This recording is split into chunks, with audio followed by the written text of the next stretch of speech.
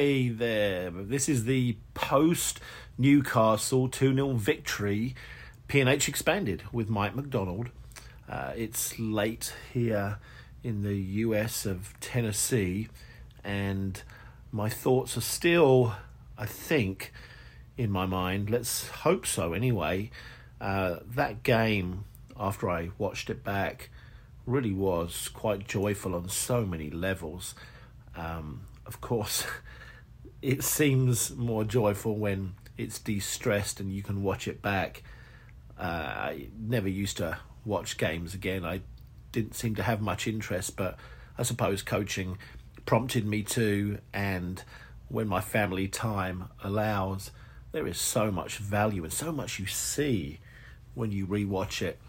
And also I was prompted by the Arsenal Vision crew who rewatch, and I rewatch with them, and it's something I would prompt you to do for this game in particular. So if you taped it, have a look back at the game and just enjoy the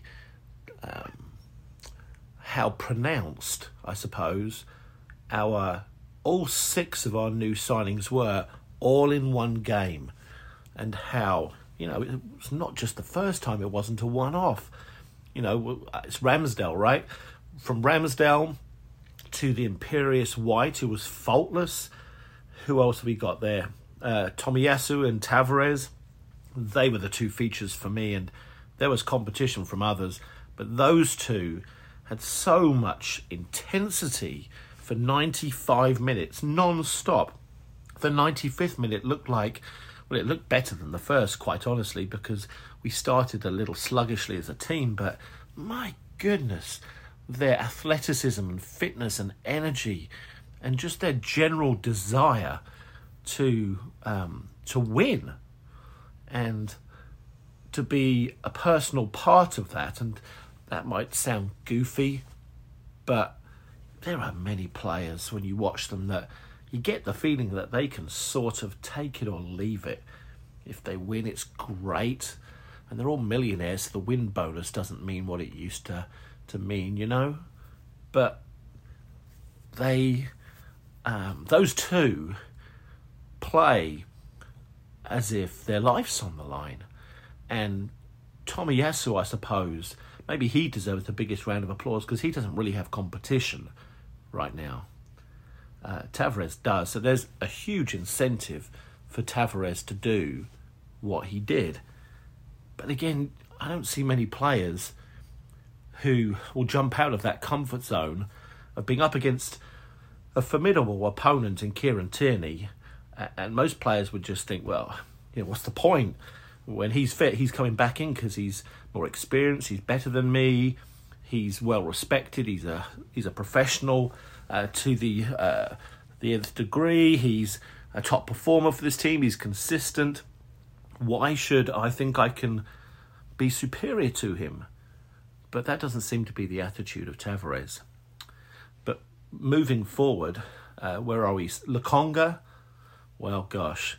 Again, not just that he controlled the middle of the field, but that his partner sort of struggled today, the senior player. Again, and Sambi doesn't wilt alongside him. He takes the challenge up and decides that he is going to carry the cape, as I said in my blog, and try to be the hero and make a difference and not just conform to the malaise of the first half somewhat, And then moving forward, is this the 6th one, Ødegaard? Is he our 6th signing? Let me see, Ramsdale and the two fullbacks and White. Yeah, so Ødegaard's our 6th one.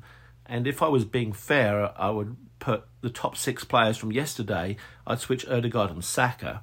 Saka would deserve to be in that top 6 and Ødegaard would be out, but Ødegaard was coming back into the team and he grew into the game.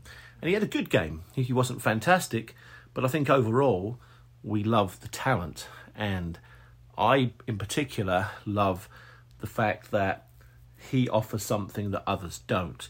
If we can get him clicking with our forward line, and that hasn't quite happened since he's been at Arsenal, but those through balls, we need more runs behind. That eye of a needle gift that he has, that and it's not just many players in the Premier League don't have it. There's not many players in Europe that have that. And so talent is what keeps me motivated with him more than anything else. And his performances are good and often very good. I just feel like his effort that he's willing to give will always give you a 7 out of 10, and then his talent will get you to 8 and 9 or 10. Anyway, we haven't even really started with the podcast order of play, but here we go. I was just too excited to not mention that. I felt the sliding doors moment of the game tough to pick out, but actually I felt it was that 1 minute to 90-second span of time when Callum Wilson went through on goal, and it was 1-0. Is that right? Or 0-0? But it was in between. Anyway, he was through on goal, and Tavares, watching the replay of Tavares chasing him, putting every bit that he had into catching him, and then being mature enough to not foul him, but put him off balance with a legal shoulder barge.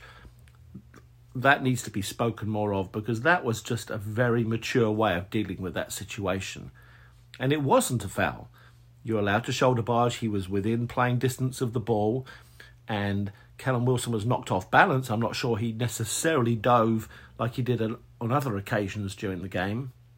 But what an effort by Tavares. And if he doesn't do that, Wilson equalises. I think I'm right, that would have been the equaliser.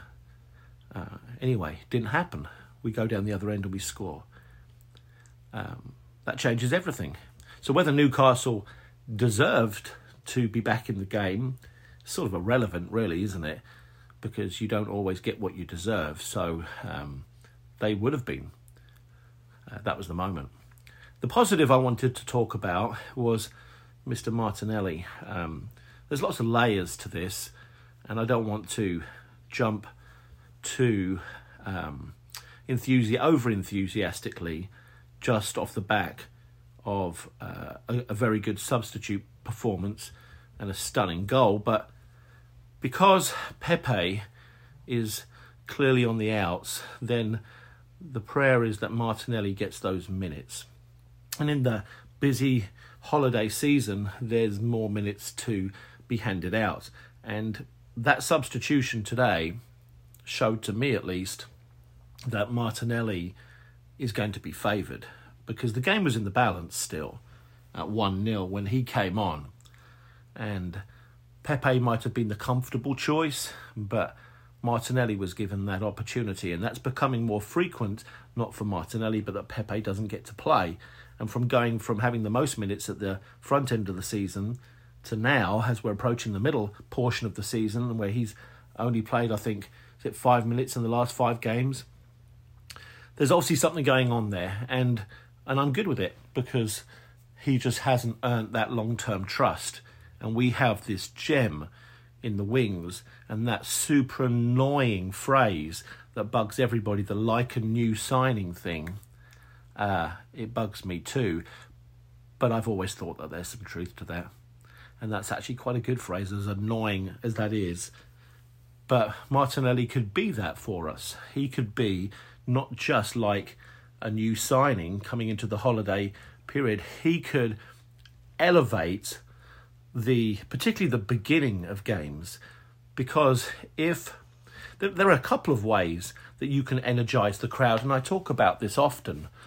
You know, ideally, I think all teams at all times should try, at home at least, to come out first 20 minutes and try to keep the energy that their fans have as a natural enthusiasm for being in the stadium, and grab that energy and multiply it. And so I think sometimes the other way that you can do that is one player. You know, we all have been to games or had periods of times where we've gone to support our team, and if we're honest, it's not just our team we're there for. There might be a player on the team that makes you or nudges you to make the decision. You sit on the couch today, it's a long train ride, it's going to be a late night, but I really want to watch Alexis Sanchez, for example. And he was the kind of player that would make you want to go to the stadium. And Martinelli, if played from the start, which he may well do on Thursday, has that kind of enthusiasm, very similar to Alexis. And whether it's going right or wrong, he's just one that creates a buzz when he gets the ball because of his energy and enthusiasm and the possibilities. He's not obviously got to the levels that Alexis did, but I wonder if Alexis was that good at his age, but he wasn't. And so I think that starting Martinelli, if you want the crowd to be energised, he's maybe the primary player in our entire squad that could do that by himself. And as I mentioned in the blog, I think Arsenal need to sign somebody who has individualism as their primary gift, like St. Maximin. But Martinelli has it in a multitude of different ways, and his package that he offers will elevate the crowd. It'll make you want to go to the game. It'll get you excited. And going back to his goal, what impressed me more than the technique, which was elite in that moment, was the fearlessness. Because I was waiting for him to get smacked by the goalkeeper and laid out. And I don't know if he knew that the goalkeeper was coming to... the goalkeeper should have come all the way. Didn't. I'm not sure Martinelli knew that. So the fearlessness of that, and he just excites me. And his incessant nature of that he has to play the game. I desperately want us to use him more often, to encourage him, A, to stay, and B, to grow and believe that this is where he can do that, whether that be on the wing or at centre forward, because his skill set to me leans towards centre forward. But it's hard to trust a younger player in that position, whereas you can in some other positions on the field to develop slower, because you need that guy at a club like Arsenal to be guaranteeing you at least 15 goals. Anyway, moving on. I've got Mr. Saka as the need that I wanted to bring out, and trying not to be Captain Hindsight here. I'd written in my notes before he scored that he needs to calm down and gain composure before he shoots. There was a moment in the first half where he snatched at a shot. Maybe it was the one where he jinked in and out of the defenders, I forget. But this is a repeat that I see from Bukayo Saka. He can get himself into really good situations, and I just sense that he gets overexcited. And I don't know if that's how you feel, but that's the emotion that he transmits to me. And therefore, he tries to hit the ball too hard, which is what you do when you get overexcited. And I speculate that injury, he got that upper thigh, or whether it's groin injury that he looks like he's got, I think that came from the goal. Because he didn't mishit it, but he was sort of off balance and out of control hitting that ball. He did not need to hit it with that much energy. And so that's just an improvement for him moving forward. Want to finish on the hope that that's sort of swimming around my brain. Can't let go of it. Talk about it too often.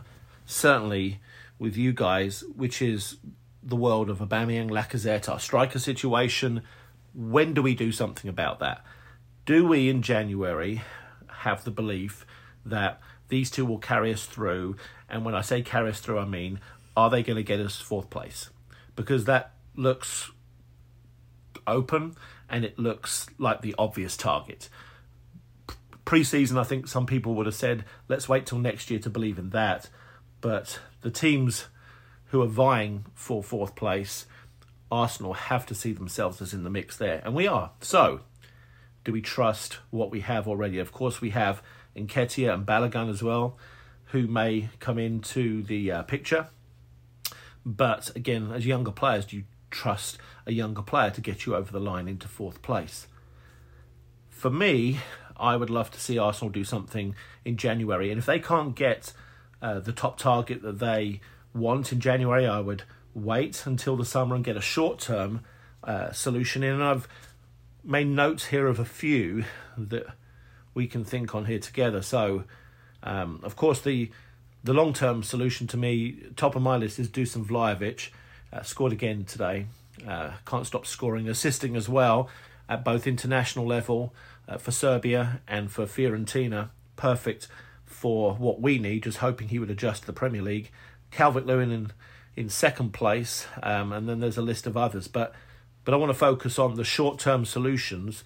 And when I think of short-term solutions in a World Cup year, I think of players who are not going to be satisfied to stay where they are because they want to participate in their World Cup, get in the squad, and maybe even get on the field, and they're going to be motivated to get minutes. And so maybe the best choice in actual fact is Olivier Giroud. He, I think for the first time in a long time, didn't even make the French squad. And normally he, as we all know, he starts and plays significant minutes for them and is one of the top scorers in the history of the country and is arguably more effective for France than he's ever been for any particular club. But he's not playing at Milan. Ibrahimovic is playing with Rafael Leao and Rebic and others ahead of Giroud. And so Giroud, yet again, like he did at Chelsea last season, is clicking his heels on the bench. Wouldn't have to adapt to the Premier League. He's not the ideal long-term solution, but that's not what we're doing here. We're trying to find a short-term solution even as an option, a backup. We could still play Aubameyang, Lacazette up front, but we need that physical presence, that pivot, that guy who can hold the ball up when we're under the caution. We have to get out, but we don't want to be under a constant stream of pressure. So there's one thought for you. Some of you will hate that, I know, but some might think that's kind of cheeky.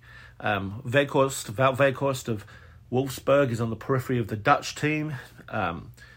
Another similar player to Giroud, a monster in the air. Of course, you've got Luka Jovic at Real Madrid not getting to play. He could be the one that we go for. I think he's probably the most likely because he's now on the periphery of the Serbia team. He was the number one striker and he's been elbowed out of the way by Vlahovic and as mainly so. So he's sitting on the bench for Serbia. I noticed that, and he offers a little bit of everything. Divock Origi, again, maybe not the name that makes you jump out of your pants, but he seems to be quietly effective for Liverpool when he's given an opportunity, and he's one that's going to want to get in the Belgium squad. So there's a name for you to consider, and that one has been whispered. Youssef Poulsen, who's at Leipzig. And he's on the periphery of the Danish team. So there's another target man that we could look at short term. The one that I would love and I wanted 3 years ago is Edinson Cavani, and I don't think that Uruguay are even going to qualify for the World Cup.